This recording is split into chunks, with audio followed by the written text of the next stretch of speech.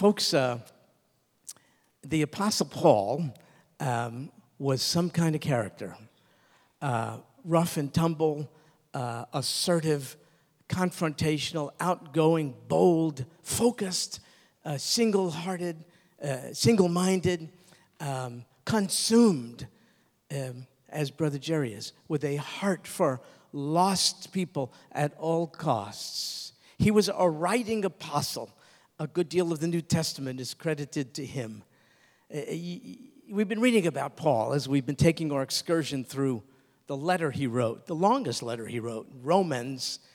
And you come to grips with the measure of the man. He probably was small in stature. In fact, Paul, in that language, meant small, but he was a giant in the faith. And when you read about Paul, it could make you a little sick to your stomach, because by comparison, who stacks up?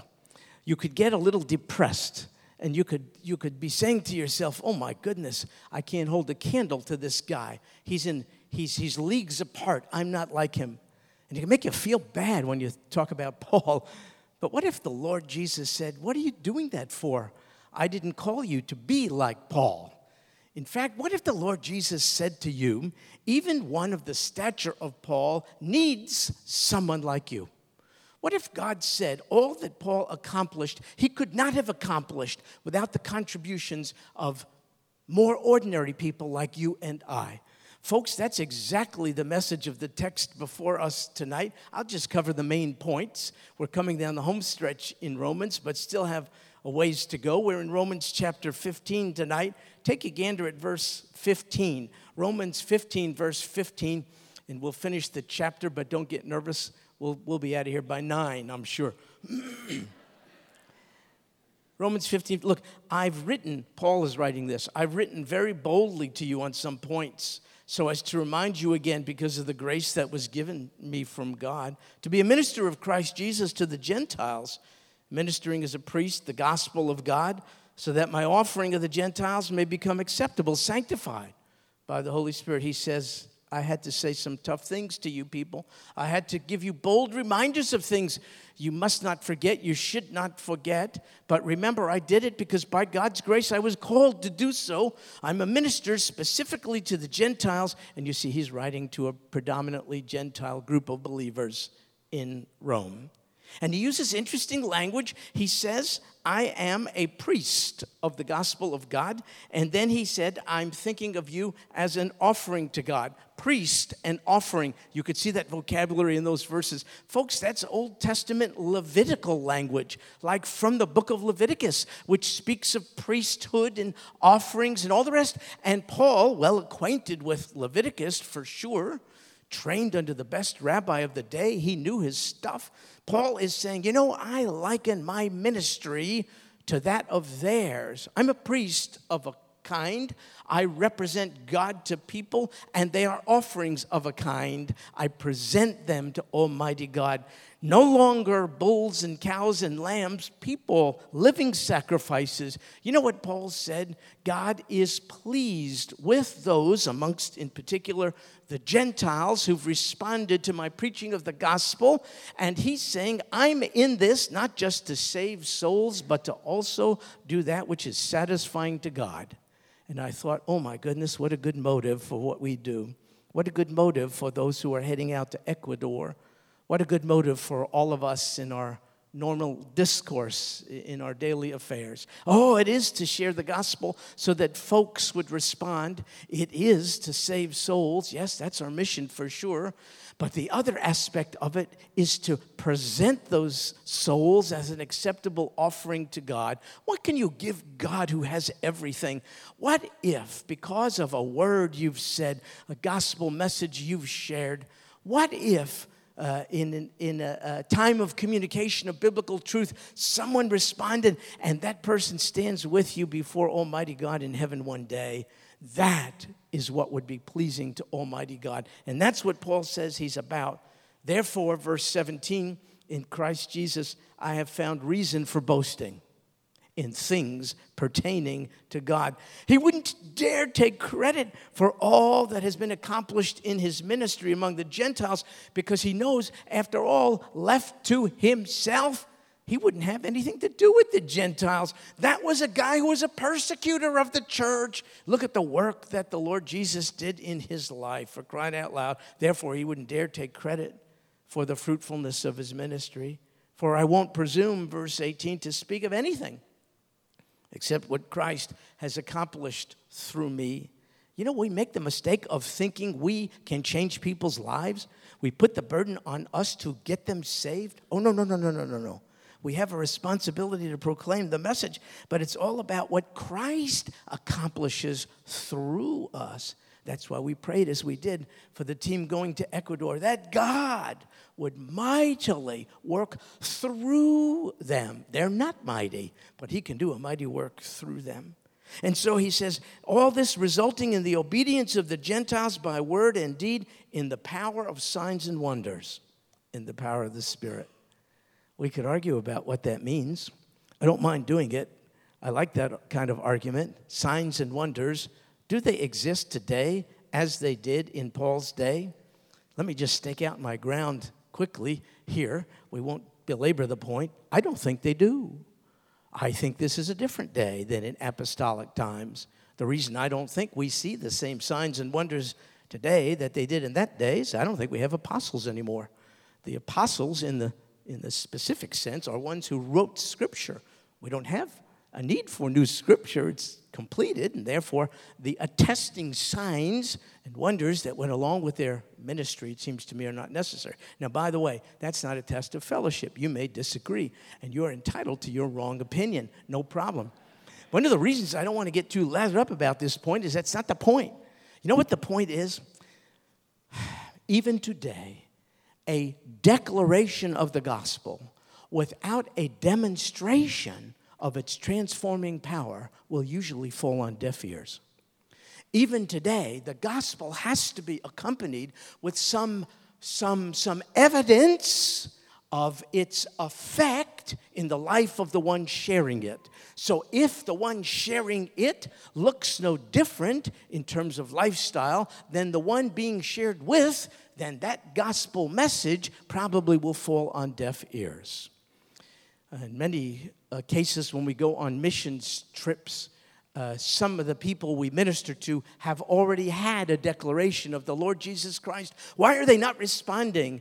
It's often because they're not seeing a demonstration of his transforming power. We look them in the eye and we say, the gospel is the power of God to save. It's not just to save you from sin. It's to change your thinking, your values, your perspective, your priorities, all the rest. But if they don't see the same in us, then they dismiss the gospel. So Paul is saying, what happened through me wasn't a mere effective expression of the gospel. It was evidence of the transforming power of the gospel in my life. Pray for that, would you, folks? Oh, God, I'm saved to the uttermost. Would you make it clear to those around me?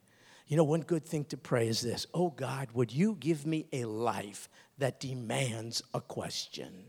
Pray that. Oh, God, would you give me a life that demands a question? How could I house your Spirit and it not show? How could I not be a new creature if I'm truly saved? Oh, God, would you help me so that in company with a declaration of the gospel, there's a demonstration of its efficacy, its effectiveness in my own life. Folks, if we're sharing the gospel of grace and mercy, but we're not very gracious and merciful in the way we share it, we just demean the gospel. You see what I mean? It really has to take root in our own lives so that somebody, you know what the Bible says, always being ready to give an account for the hope that is in you. What a day we live in. It's hopeless. Are you kidding me? It's great to be a Christian in this day because just a little flicker of hope in our lives may beg the question, why are you at peace in a day filled with such unsettledness and instability? And then we get a chance to say, I found a rock who gives me a sense of stability in spite of vacillating circumstances. And his name is Jesus Christ. He's the same yesterday, today, and forevermore. Let me tell you about him. So Paul said, I took this gospel all around from Jerusalem as far as Illyricum. That's present-day Yugoslavia and Albania. He said, I fully preached the gospel of Christ in these parts. If you do the math, he traveled a course of 1,400 miles from Jerusalem all the way to Illyricum, 1,400 miles in a day when transportation was not like it is today. In verse 20, he said, I aspired to preach the gospel, not where Christ was already named, so that I wouldn't build on another man's foundation. I heard someone say, Paul's an egomaniac. Look at that. He wants to build up his own thing. Those are people who don't know what they're talking about. No. This is the heart of a true apostle. A true apostle wants to go with the gospel where it has not gone. Wants to name the name of Jesus where that name has not been named. This wasn't an egomaniacal thing. This was a strategy. He wanted to preach the gospel in the world in which he lived where it had not yet been preached. And so he says in verse 21, as it's written, and now this fellow is a trained rabbi, quotes from Hebrew scriptures, specifically Isaiah 52, verse 15, in saying, they who had no news of him. He's referring to Gentiles. Those who had no news of him shall see, and they who have not heard shall understand. He took Isaiah 52, verse 15. That was the theme verse of his life. I'm called, said he, to take the gospel to people groups, namely the Gentiles who had not heard. In verse 22, for this reason, he said, I've often been prevented from coming to you. He's writing to people, Christians who live at Rome. If you love me, Paul, why don't you come visit? Maybe they're saying. He said, I wanted to, but here is my calling. I have got to take the gospel to places where it has not been taken. That's what he said. Therefore, I've been prevented from coming to you. But now, verse 23, with no further place for me in these regions, since I've had for many years a longing to come to you, you know what he says? I'm done. He said, I covered all the ground. It's not that he shared the gospel with every single person in those territories, but a church was planted in every single one of those territories to propagate the gospel. He said, I'm done. Therefore, he says, with no further place for me in these regions, and since I've had for many years a longing to come to you, whenever I go to Spain, he wanted to go to Spain. Do you know history does not confirm he ever made it? We don't know this, but this was his heart. He wanted to go to Spain, for I hope to see you in passing. So he says, I'm going to come by to Rome on my way to Spain. And when I make a stop off in Rome, I intend to do so, look, to be helped on my way there by you. Do you know what he said quite boldly? I'm looking for your material help, for your financial support. He laid no trip on them. He didn't say, pack up and go to Spain with me. They didn't have the apostolic calling, perhaps. They're not like Paul, perhaps. He never tried to clone them into his own image, but he said, I do need partners in this. I'm going, you're staying, but I can't effectively go and stay there in the mission field without your material help. And so he says, I wish to be helped there on my way there by you when I have first enjoyed your company for a while. I can't do this alone. I need your help. Paul was called to be Paul. Only one Paul was Paul. They were not called to be Paul. He never laid that on them, never made them feel guilty. He never said, be like me. He said, be who God made you to be. And if we team up together, I'll be able to do what I'm called to do. He's saying, partner with me. And therefore, he says in verse 30, we skipped a little, I urge you, brethren, by our Lord Jesus Christ and by the love of the Spirit, to strive together with me in your prayers to God. By the way, can you see the Trinity in verse 30? By our Lord Jesus Christ, that's God the Son. Love of the Spirit, that's God the Spirit. Strive together with me in your prayers to God, that's God the Father. You know, for those people who say there's no Trinity in the Bible, what are you talking about? How are you going to deal with verse 30? You know what he said? So he says, strive together with me in your prayers. You know what he says? I'm going to Spain. You don't have to go. You may not be called to go, but I can't get there without your help. Financial, number one. Prayer help, number two. And he asks specifically for prayer for two reasons. Look in verse 31. That I may be rescued from those who are disobedient in Judea. Jews, my peeps. Disobedient. They disobeyed. The gospel is to be obeyed. You do the gospel by accepting it. They did not. They were disobedient to it, and they were persecuting believers, particularly Jewish believers, horrifically. Paul had already experienced some of it. He anticipates experiencing more in Judea. And so he's saying, would you pray? Pray that I can do my work, just as we prayed earlier. Pray that Satan be bound. Pray that those into whose hands, that those who fall into his hands would not hamper the propagation of the gospel. So that's what he prayed. And then he essentially says, join me in the struggle. We're in a struggle. He said, join with me by praying for me. And second, he asks that my service for Jerusalem may prove acceptable to the saints. What's he doing? In the verses I skipped, you find out that he collected money from Gentile believers in modern-day Greece.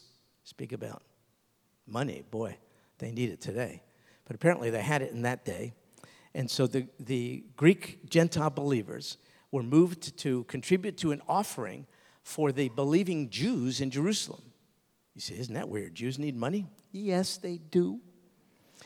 Why did they? Well, for probably two reasons. There was famine in the land at that point, and also they were being persecuted, losing their jobs and all the rest. Now, the Jews who believed in Jesus and the Gentiles who believed in Jesus didn't get along. You know why? It was a racial thing. I'm really glad we've gotten over all this racial stuff today, right? We don't do this anymore. Yeah, terrible that folks who have the same Savior are still at odds with one another because of skin color.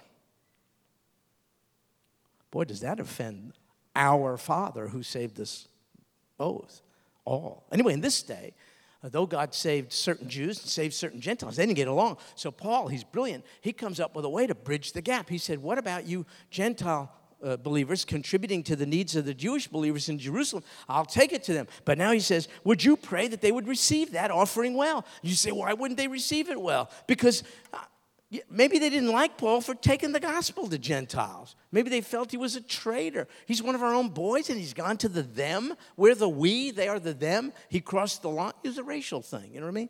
So he says, pray that they would receive this offering in a good spirit. That's the second thing he prayed. So here's the deal. Paul, perhaps, no, without doubt, the greatest apostle, is humbly saying, I need your help. You're not me. Don't compare yourself to me. He's saying, I can do things you cannot do. I can do things you won't do. But I can't do those things alone. Would you be my allies in the fight by praying for me? And so in verse 24, he speaks of his desire to take the gospel to Spain, but says, I need your monetary support. And now in verses 30 to 31, he says, you can join the fight and partner with me by offering not only your monetary support, by your prayer support. Folks, we're not going to Ecuador except for those who are going to Ecuador. How could we partner with them? We could pray for them every single day. And we could have a hand in what they're doing on behalf of the Lord Jesus Christ in Ecuador. That's essentially what Paul is saying. And then he anticipates their partnership in one final way, verse 32. So that I may come to you in joy by the will of God and find refreshing rest in your company. He needed their financial support. He needed their prayer support. You know what he needed? Their restful encouragement. Who doesn't need encouragement? The good company of fellow believers would be a welcomed respite for a man out there in the cold who's under fire by unbelievers. It's like a soldier coming home on furlough. When our son, our middle son, was in the airborne, 82nd Airborne, you get leave from time to time. And he would tell us he's coming home. And my goodness, we would do... We couldn't think. What can we do? What would he like to eat? What would we just went out of our way to make the visit, short though it was, as encouraging and restful as possible. We can't fight his battles. We can't do what he's doing. We're not jumping out of airplanes and all this kind of stuff. What can we do? Make the visit home restful. That's what Paul was essentially saying. He's saying, I'm looking forward to encouraging rest in your presence. I need that. So even one such as Paul humbly is admitting, I need help. Don't compare yourself to me. It's not about you doing what I do. It's about you doing your part so that together we can get it done. And he asks for three essential things just in in summary. One, help me materially and financially, he says. I remember a million years ago, I was a new Christian. I was in the military at the time. A missionary couple came our way, and we were presented with the opportunity to support their ministry in another country, Australia, namely. They were Americans going to Australia. The whole idea was crazy to me. It was just all new to me. What? You're Americans? You're going to Australia? Don't they have like kangaroos there? What's the deal with Australia? I didn't get the whole concept. But somehow God's Spirit moved in me and persuaded me, my goodness, I can connect with them even without going to Australia. And I made a little offering every month. I made a little offering to them. That's all. I was just a guy in the military. What do I know? I wrote their name on it. I wrote a certain amount on it. I sent it to them. And then I started getting letters. You kidding me? Dear Stuart, thank you for boom. We want to tell you a little bit about what the Lord is doing. Would you please pray for? And then it was people by name in Australia. Some who've come to know the Lord, some on the verge, some far from it. I'm thinking, you're kidding me. I'm in a military barracks, and I have a hand in what's going on in Australia, and all I had to do is put a number on a check. How easy that is. They were doing the hard work. I wasn't equipped to do what they were doing. I'm not called. I didn't feel guilty that I wasn't them. I would have felt guilty if I didn't team up with them. So Paul says, you don't have to be me, but you can help me financially. You can help me in prayer. And you can help me by being an encouragement to me. One of the things we do when we go on missions trips, the ones that I lead, one of our objectives is to encourage the in-country full-time laborers, because they're going to be there when we come home. You know, when we come home to comfortable Houston, Texas, they're out there in the fight. So one of the things we want to do is lift up their arms and encourage them while we're there. See, here's the point. We're in this thing called the Great Commission together. We're not supposed to all be doing the same things. We don't have to. But we're all supposed to be and can be in the battle together. Folks, nobody in the front lines can get there and stay there without the rest of us giving and praying and encouraging them. I was a chaplain in the Army a million years ago. And I was in the tank division, armor. And we were on maneuvers somewhere in the middle of who knows where. And this is kind of a funny deal. It has nothing to do with the lesson, but I remember this. One guy said, tank commander, he said, Chaplain, ride with us. Bless our tank. So I got in the tank and it broke down. 2 other tank commanders asked me the same thing. All 3 tanks broke down. So then I would say, guys, would you like me to ride with you? Oh, that's okay, Chaplain. You just rest up. We'll be back later. It just wasn't meant to bless the tanks. But anyway, here's what happens with the tank. There's like 4 guys in the tank. And one of those guys is a driver. He's the guy who drives.